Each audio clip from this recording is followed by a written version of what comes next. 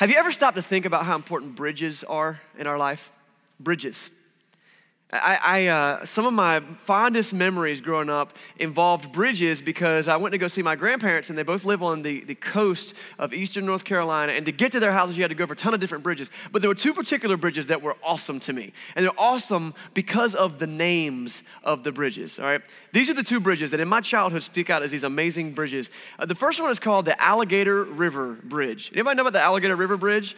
Oh man, it's such a cool name for a bridge, and it obviously goes over a river called the Alligator River. And you better believe 10-year-old Chris was sitting in the minivan, looking out the window, trying to find me some alligators. And I never found a single one. There was never an alligator within sight. I have friends who have said they have seen the alligators in the Alligator River. I haven't ever seen one. But still, it kept me like on the edge of my seat, except my mom told me to sit back and put my seatbelt on. But still, I would look and I would try to find alligators. The other bridge that really captivated me because of the name, it was a bridge called the Sound Bridge.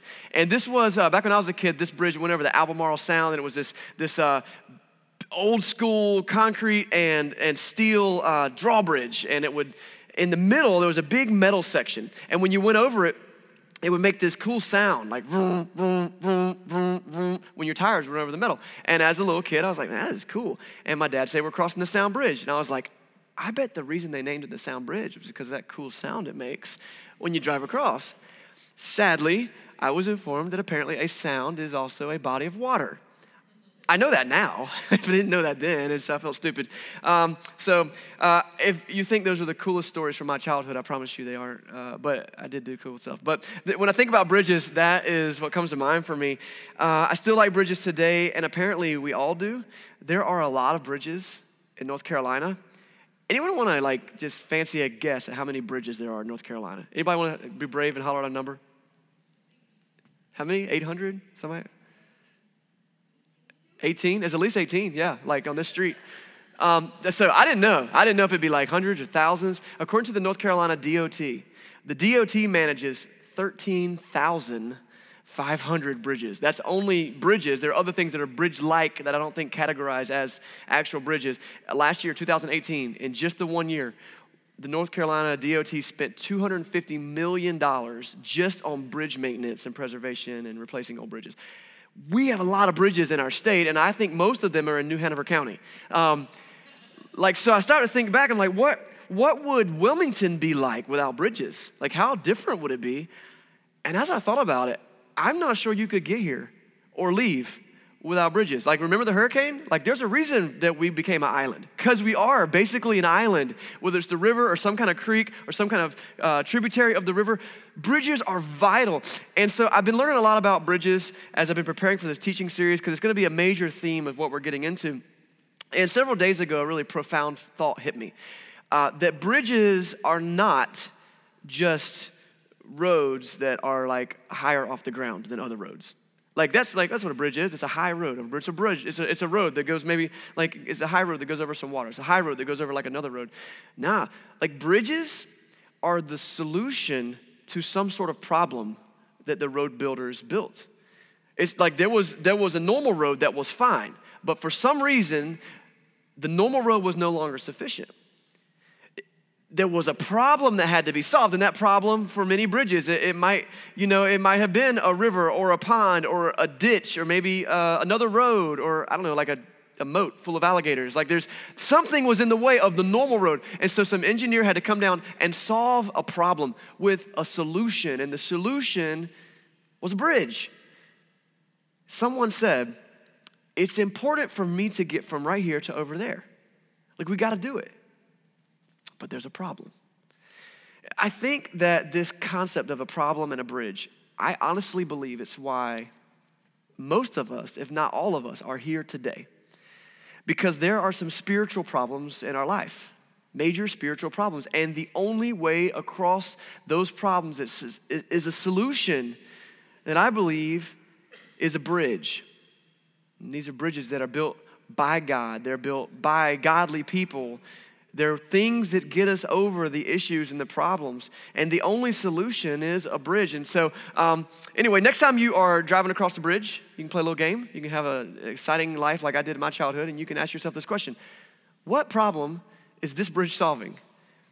But as we go through these next 3 weeks, I want us to ask this question: what are some issues in my life that maybe God has already prepared a bridge to cross? We're kicking off a new teaching series today called Building Bridges. And so for 3 weeks, we're going to be going into this. And I believe that God has created some major structures for us to cross over, to be in his presence, to have access to who he is. And so this week, it's a bit of an intro. We're asking a simple question. What is the root problem that needs to be solved in our life, and how has God solved it? And that's the first week. Next week, we'll be looking at a little bit deeper. What does it look like for us to build bridges with other people? And the third week is kind of like, now that the bridge is established, what does it look like for me to cross that bridge? What does it look like for me to enter into the presence of God and live in this life that God has for us? So I hope that you'll stick around for the whole series, that you'll keep coming back every week, and that you'll be in your Bibles throughout the week and asking some of these hard questions, because I think it's a place where we can all grow. Today, to get in there, let's go ahead and jump into the Bible. If you got a Bible with you today, open up to the book of Ephesians. It's in the New Testament of the Bible. If you don't have a Bible, we've got free ones in that table at the door over there. Feel free to grab one now or as you leave. We want everybody to have a good readable version of the Bible. Also, don't feel ashamed to open your Bible app. That's a really good way to carry your Bible around with you on your phone. We're going to be in the book of Ephesians, and the book of Ephesians is in the New Testament of the Bible, which is the last third of our English Bibles. And the book of Ephesians was written by a guy named Paul. He was an apostle. He was one of the very first Christian missionaries that began to take the message of Christianity and Jesus into a non-Jewish setting. And so he's traveling all over the Mediterranean Sea region, and he is establishing new church after new church after new church after new church. And he's also writing these letters back to the churches that have already been established. And he's giving them some instruction. God's Holy Spirit and Jesus himself had actually appeared to Paul and given him some very clear instruction on what the church should be and how we should live our lives. And so this book, written to the Ephesians, is one of those books. But it's even more special than some of the other letters that Paul wrote, because unlike some of the cities that Paul wrote to, Ephesus was home to Paul for a really long time. I think, if I'm correct, Paul lived in Ephesus for something like 15 years. And so have you ever lived somewhere for 15 years? I mean, you can build a lot of relationships. You know your neighbors, you know your friends that you do life with, you know the people. These people were doing church together. So if you have got really close relationships through your church. So as Paul writes to the church at Ephesus, he's not just writing abstractly to a group of Christians. He writes to some people that he knows really well. And he's going to tell us some things that are really going to help us out today. As you read this today, I want to speak to you two different groups of people. Maybe there's someone in the middle as well. But first, if you've been a Christian for a really long time, I want you to realize that this book was written to people like you, specifically. It was written to believers who already had kind of a foundation and had been living it out. There's going to be some points at which we're going to get to some concepts today. If you see the phrase building bridges and you think about Jesus, you're like, I think I know where he's probably going to go with this. Maybe you do, maybe you don't. But here's something we tend to do as Christians who have been Christians for a while. When we hear something that we think we already know, we just tune it out. We're like, I know that, I'm good. Don't do that, because Paul wrote this to someone like you. So if we feel this way when we read this book, we're missing his point. The second, area that you might be, that might not be you. You might be here today, like this is your first time in church in a long time. Maybe it's your first time ever in church. Maybe you're just beginning to seek God with your life recently. The great thing about the passage we're going to read today is this is like, if you had to define Christianity in 500 words or less, I would maybe give you this passage we're going to read today. I've often myself called it the gospel in a nutshell. Just a couple of paragraphs that boils down what all of Christianity is. And so it's just kind of a background and a precursor as you get in. We'll be in Ephesians chapter 2, and we're going to start in verse 1. So as we begin, Paul has just been encouraging the Christians in chapter 1. And he's like, you guys are doing great, and here's some things that you can do because God's power in your life. But he's going to put a pause button on it, kind of a stop button. He's going to rewind, and in chapter 2, he's going to remind them of the spiritual journey that they've been on. So that's what we're jumping in right now. Ephesians chapter 2, starting in verse 1. He says this, as for you, you were dead in your transgressions and sins in which you used to live when you followed the ways of this world and the ruler of the kingdom of the air, the spirit who is now at work in those who are disobedient. All of us also lived among them at one time, gratifying the cravings of our flesh, following its desires and thoughts. And like the rest, we were by nature deserving wrath. As I read this, it sounds pretty familiar to me. Because left to my own devices, I am a flesh-satisfying, selfish animal. He talks about feeding these fleshly kind of appetites. And that, I think, defines probably a lot of the I don't know if it's humanism or like our human-centric mindset that we have a lot of times, that really is all about what makes me most happy. Some of the worst advice that someone might give you is, you know what, if it makes you happy, do it. No, some people get happy by burning down houses. Like, that's not good advice, okay? But our whole existence is not just to feed our flesh and to feel good. But that feels good, doesn't it? Like, if it's just up to me, like, why would I do something that doesn't always feel good? And Paul reminds us, you know what? Without God in our lives, this is kind of who we are. Serving ourselves, feeding our flesh. And there's a lot of things that could be talked about here, but Paul points to what he believes, and I think it's true throughout all Scripture, is the biggest culprit of this kind of disconnect between man and God. And he calls it out. He calls it two things. He says, you know what? I know what's killing you. I know what it is. It's sin and transgression. Sin and transgression. That's not, one of those words you might be familiar with. The other one you might not use very much. Sin is, there's a target we need to hit. God says, do these things, and we don't do them. It's sin. Sin's missing a target. Transgression is like, he's like, these are some boundaries I want you to stay inside of. Don't go over there because that's dangerous, or I know some things that you don't know. There's kind of some boundaries there. And transgression is when we cross a boundary. Sin, transgression is different sides of the same coin. One's the thing we do, one's something that we don't do. Either way, it's where God has set up this system for us to work within. He's created us a certain way, and he's like, this is how you should function, and we don't do that. And he says, man, this thing is killing you. In fact, before you knew Jesus, you were dead in your sin and transgressions. It was killing you spiritually. You were separated from God. Now, sin is not a popular topic. You want to just really, have some fun, go down to, any old restaurant, coffee house, bar, somebody's birthday party. Hey, who wants to talk about sin? Anybody? I'll go first. Let's see. I was 12 years old. And, no. We don't like talking about our sin. It makes us uncomfortable. It makes us squirm in our seats. There's this, fear of being judgmental. There's this other fear of, I don't know. There's all kinds of fears. We don't like talk about it. It's not popular. But our minds immediately go all over the place when we start talking about sin. And I think one place that my mind immediately goes, and it's probably because I got a lot of church in my background, is that we start building camps where, I'm on this team. This is the team I'm on, and everyone who agrees with me is on this team. And there's some people who don't think that certain things, they think that certain things are okay that I don't think are okay, so they've got their own camp, and we start kind of splitting up, and then we start kind of voting on who's got the best opinion on what's sinful and what's non-sinful. Here's the thing. I think that when our mind goes that direction with sin, I think we actually are missing a major point about sin. I don't think that's what this needs to be about. It is important to know what are the list of things I should avoid and what are the list of things I should do. It is important to know those things. But if we begin to immediately categorize and list things and create checklists, I think we've missed the point that God is trying to help us understand about sin. And so I think there's a deeper question we've got to answer first, okay? So this is something I want to challenge us all. I really wrestled with this week. I called my friend Patrick last night. We talked about it. I was just thinking about this question. Here's the question. Do you believe that sin matters? It's a simple question. Do you believe that it matters whether or not there's sin in the world? Because if it doesn't matter, then let's not talk about it. But if it does matter, why does it matter? Why does so much of religious stuff seem to revolve around things we do and things we don't do?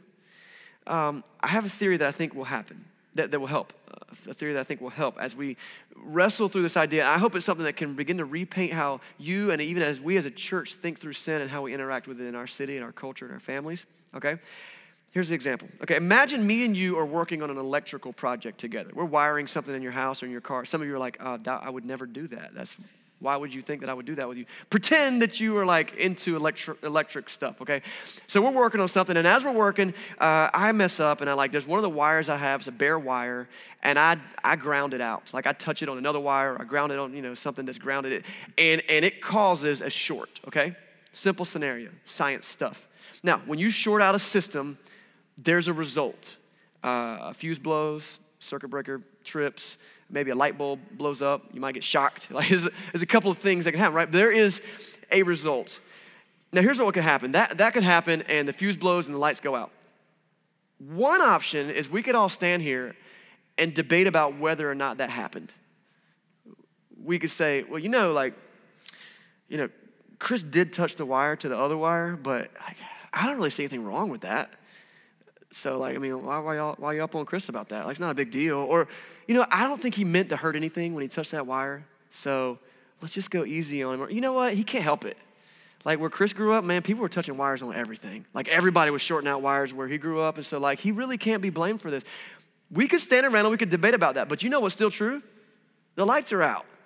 Like, something happened, okay? And so, like, we can debate about it all we want to. But here's another scenario. Well, that's not how electricity works, okay? Let me say this. That's not how electricity works. You don't vote on whether or not electrons move. Like, they just do, okay? It's a fact that happens. So I want to pose a powerful question to you. What if sin is a real thing?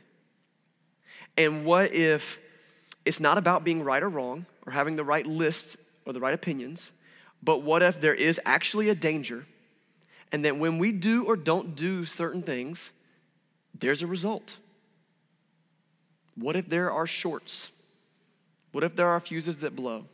What if there are things that happen in the world? As I observe the world, I think it's evident that something's broken. And I don't think that it does us any good to debate about all the things we tend to debate about. I think that we would serve ourselves better to step back and go, something's not right. Let's figure out what's wrong. What if by committing sin or transgression, it does cause damage to our soul? That suddenly puts a whole new spin on whatever religious thing we're going through right now. Because it's no longer like just some checklist of go to church and make sure you do the right stuff. It's like, wait, is there a problem that needs a solution? Or isn't there? If you're a good electrician, you're going to come to me and you're like, bro, listen, when you touch that wire to that wire, stuff breaks. So don't do that anymore. And I'll be like, thank you. And if I'm smart, I will take your advice and I'll learn from that. And I believe that that's how sin and God's holiness works. God isn't just some sick, stick-in-the-mud guy who wants to have all this list of stuff we can and can't do just to like bring us down. I believe instead he is a spiritual master and he understands how spiritual things work. And he knows that when certain things happen, stuff breaks. Hearts break, marriages break, lives fall apart. And if you touch this, it will burn you. I believe that's how it works. I think it's so much more than just debating about who's more right and who's more wrong. But instead we can step back and go, God, maybe there's something to this God loves us thing. And maybe he does have a solution to our problem. And Paul says it. He said, that's the way things were when we were following the evil ways of the world, the ruler of the spirit of the air. We were doing nothing but feeding our bodies. And he was like, listen, if you didn't notice, that's not working. There's something wrong. And when we found you, you were dead in your transgressions and your sins. And so if that makes sense to you, that should affect the way you start to think about sin. I also think it affects the way we act every day. Instead of sin being like there's a line in the sand and my goal is to see how close I can get to that line without crossing it, instead we could go, that's an electric fence and I'm not trying to get anywhere near it. And I think something will begin to change in the way we interact with other people. It'll make us start speaking to other people with compassion and love instead of hate and judgment. Because if you're that good electrician that just wants to help, you're like, look, I just want to let you know this is what happened. But if your goal is just to be right and prove how much more right than someone else you are, I don't think that we're getting the point. So the good news is God builds a bridge. He's got a solution to that problem, and he wants us to help find life in him, and he recognizes that there's a problem to solve, and guess how he solved it? He built a bridge. And so that's the amazing message of the rest of this chapter. So you gotta get to that first muddy part before you get to the good stuff. Let's look at verse 4. Ephesians 2, verse 4. But, isn't that such a great word when you're talking about being dead in sin? But because of his great love for us, God, who is rich in mercy, made us alive with Christ, even when we were dead in transgressions. It's by grace you have been saved. When's the last time you needed a little grace? Some of y'all are like, this morning. I needed it right now. When's the last time you needed a little grace? Recently, I got to spend some time with a friend of mine he's currently in jail, actually. And man, he's a good guy. He's made some mistakes. He got caught, and there he is. He's dealing with the consequences right now. He's been in for a while now. He's got a little less than 2 years left to serve in his sentence. But I got to meet with him this weekend and have some really good conversation and talk. And as we were talking about what's next, like when he gets out, like what can he do? And he said, man, the hardest thing is going to be to find a job, Nobody wants to hire a convict and stuff like this. And I said, man, what would your hope be? What would your prayer be? He's like, this kind of floored me because it was so simple. He said, I just hope somebody will give me a chance. When's the last time you really needed some grace? Just give me a chance. I realize whatever in the past is in the past, but can I have the option of going forward? We're not good at grace. I mean, you just look at road rage and we're not good at grace. Somebody cuts you off or forgets to use their turn signal. Did you even go to elementary school, you idiot? And by the way, if you say that stuff in front of your kids, you are training them to be mean people, okay? So don't do that, all right? But so it's like we yell, you stupid idiot, moron. And then what do? Well, we run a red light and the cop pulls us over and we're like, well, let's see, what had happened was I was running late. And we want the cop to give us grace, but we are just, you know what I'm saying? And when's the last time you needed some grace? We're not good at giving grace. We're not good at giving grace, but we would love to receive it, is the way grace works. And I love what Paul says in the verse we just read. He says, but God, who is rich in mercy. Thank you, Lord, that God is rich in mercy. Because if things were getting tight up at God's mercy bank account, I would be in trouble. And so will you. But God is rich in mercy, abundant, overflowing. His grace, his mercies are new every morning. In verse 5, it says, his grace makes us alive. You remember what sin and transgressions did with us? You were dead in your sin and transgression, spiritually speaking. We were disconnected from God. But he said, because of God's grace, you have been made alive. See, we have a problem. It's a sin problem. And it causes this big old rift between us and God. Because he is holy. Our sin makes us unable to reach across and access him through that chasm. But God saw that gap and he built a bridge. In verse 6, he tells us about the bridge. Verse 6, he says, and God raised us up with Christ. We're going to read the rest of that verse in a second, but let's just leave that there. Let's sit there and pause real fast. So our sin leaves a debt that needs to be paid. But God's solution for that debt was that he himself would come down, become a man named Jesus. That's who Jesus is, God in the flesh. And he would give his own sinless life to pay the price for our sinful life. The sinless life is infinitely effective to take over this, to pay the price of a sinful life. And so that's why one sinless life, pure, perfect life, can pay the price for all the sinful lives.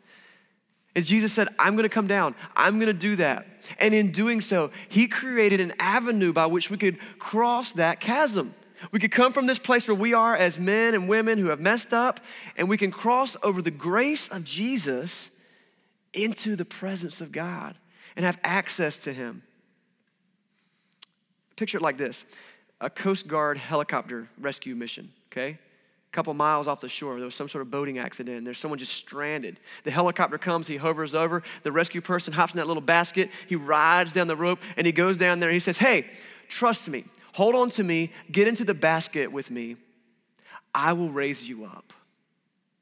The way the Apostle Paul says it in Colossians chapter 1, verse 13 is this, talking about Jesus.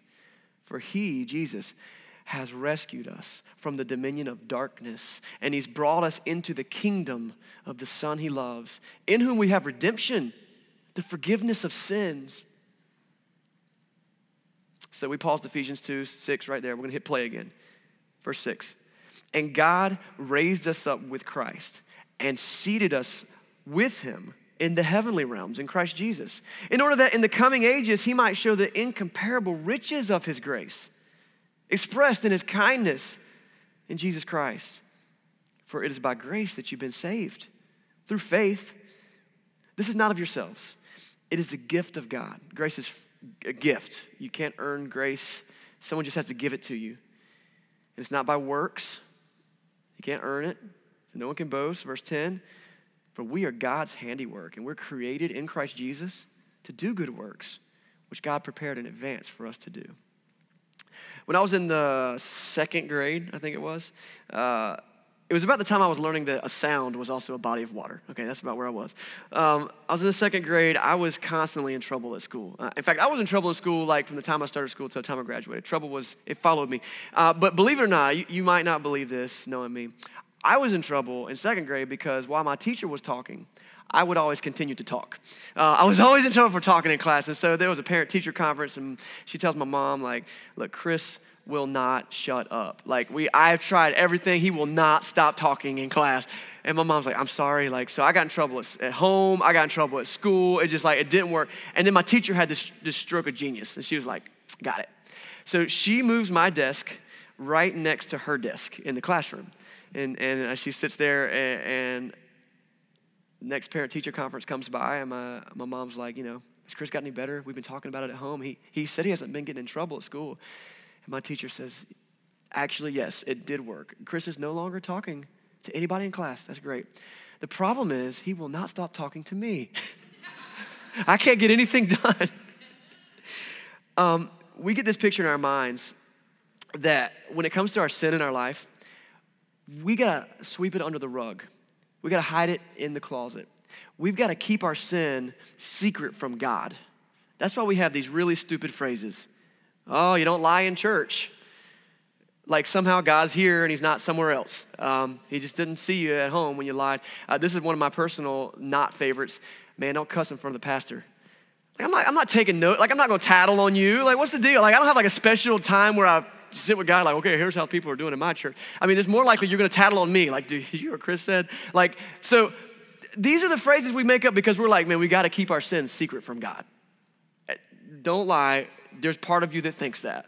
And that's why when we do stuff, we are ashamed about it. And that's why more sin happens at night than in the daytime, I think, because it's dark outside and we think less people can see it. That's just a theory I have, but I think it might be true. This is the reality. God sees all of it.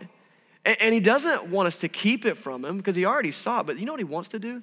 This is what our verse we just read. Can you put that last verse back up there so you can look at it? He raises us up. And where does he seat us? With Christ in the heavenly realms.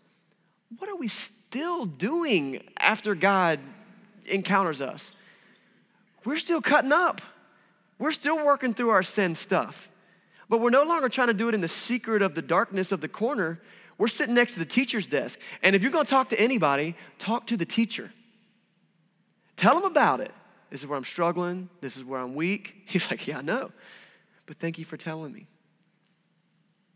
Now, I'm not saying that we should never grow, we should never improve, we should never stop, we should keep sinning. That's not true at all, because here's what will happen. When we find ourselves in the presence of Jesus in our lives daily, when we recognize that we're sitting next to his desk and we've been seated next to him, we start to see his holiness, his love, his goodness, and that stuff I used to do, I don't even want that anymore. It makes me sick to think about it. That's the process of being sanctified by God. That the more time we spend in his presence, the more likely we are to do the things that honor him with our life. Meanwhile, you know what saves us? God is rich in mercy, and we are saved by his grace. Instead of being stuck in at the bottom of the chasm trying to climb out by ourselves. That's what this bridge does. It gives us access to the Father's presence. As we wrap up today, I want to read just a couple more verses from Ephesians chapter 2. And it's an encouragement of what it means to know Jesus as this bridge, to give us the access to the Father. We'll look at verse 12, kind of skipping ahead a few verses from where we were. Paul says, remember that at that time, you were separate from Christ. You were excluded from citizenship in Israel and foreigners to the covenants of the promise. You were without hope. You were without God in this world. That's the description of what our soul's status is like when we're outside of Jesus' grace. But now, in Christ Jesus, you who once were far away have been brought near by the blood of Christ. Lifted up, seated with him in the heavenly realms. Brought near. Well, how? How does that work? Well, verse 14 gives us a little bit more. Well, this is Jesus, for he himself, Jesus, is our peace, who has made the two groups one and has destroyed the barrier, the dividing wall of hostility. By setting aside in his flesh the law with its commandments and its regulation, his purpose was to create in himself one new humanity out of the two, thus making peace, and in one body to reconcile both of them to God through the cross, by which he put to death their hostility. There's a lot in there. I encourage you actually to go back, reread that, take some notes, unpack it. There's a lot of stuff in there, but I want to get to the meat of what's in there. The problem we face without Jesus in our life is that there is no peace between us and God. And there is no peace between us and other people. It's just not there. It's another way that Jesus can begin to bridge that gap. And Jesus came down, and it says he came down to tear down the dividing wall of hostility. I love this language. If you've been around Venture Church long, you've heard someone say this, that we want to help tear down the walls that have kept people away from church and God so that we can do what? Build a bridge to the thing that matters most, which is Jesus. Who set the pace for that wall tearing down? Jesus himself. In the systems that the Jewish people were dealing with, there was a bunch of walls up that were keeping people away. And he was like, what? That's gotta go, that's gotta go, that's gotta go, that's gotta go. What I want is for God's people to be in God's presence. That's what I want. And that's what we as a church get to do. We're gonna talk a little bit more about that next week. But that's what we're trying our best to do church a little differently, not change the message, but change some of the method and tear down the walls that maybe have kept some of us from seeking God because it's like just too hard, or it's in my way, or I don't even know how to get around. I don't know the language. I don't know the best way to do this. Jesus started this tearing down the wall process, and he began to build a bridge.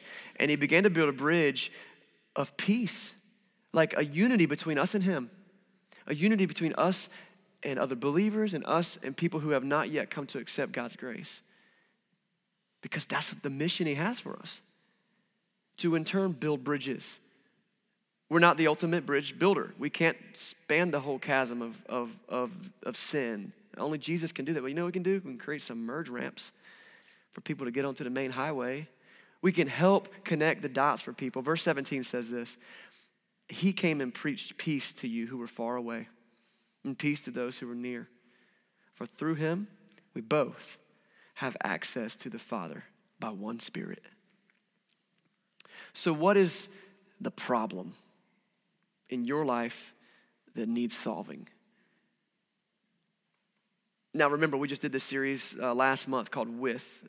The point of Christianity is not just so we can have like a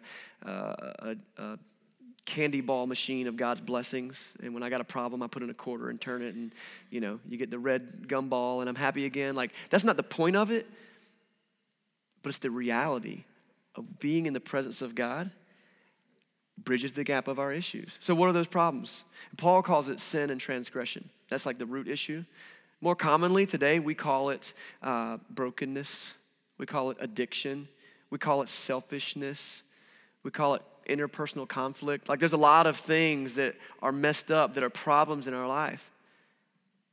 The solution is the bridge that was built by Jesus. Every single one. That's why I said at the beginning, like, if you've been in church for a long time, don't tune it out, because this seems so simple. But man, it is the root, it's the foundation, it is the solution, this bridge built by Jesus, a bridge of grace. It gives you another chance, just one more chance, just gives you a chance over and over and over, because God, more than anything, wants us to be in his presence and to know his love. And so maybe you're new to church, and maybe this kind of sounds intriguing to you, but you still got a lot of questions. Guess what? There's grace for that. There's time for that. Maybe you haven't fully embraced Jesus. You haven't become a Christian yet. There's some things that I believe the Bible teaches that you need to do. Like, not just come to church, but like profess that Jesus is who he says he is. There's an instruction to be baptized into his name. He gives us his Holy Spirit into our lives. There's a lot there. Maybe before all that, maybe though you got a lot of questions. You know what? This has got to be a safe place for those questions. So I'm so glad that you're here, and I hope that you'll keep asking the questions. You'll pull me aside, grab one of our elders. They'll be standing over here in just a minute. Grab somebody that you came with and just say, I still got questions. That's great. Because the goal is the journey. Like, we got to work this journey and continue to seek God with our life.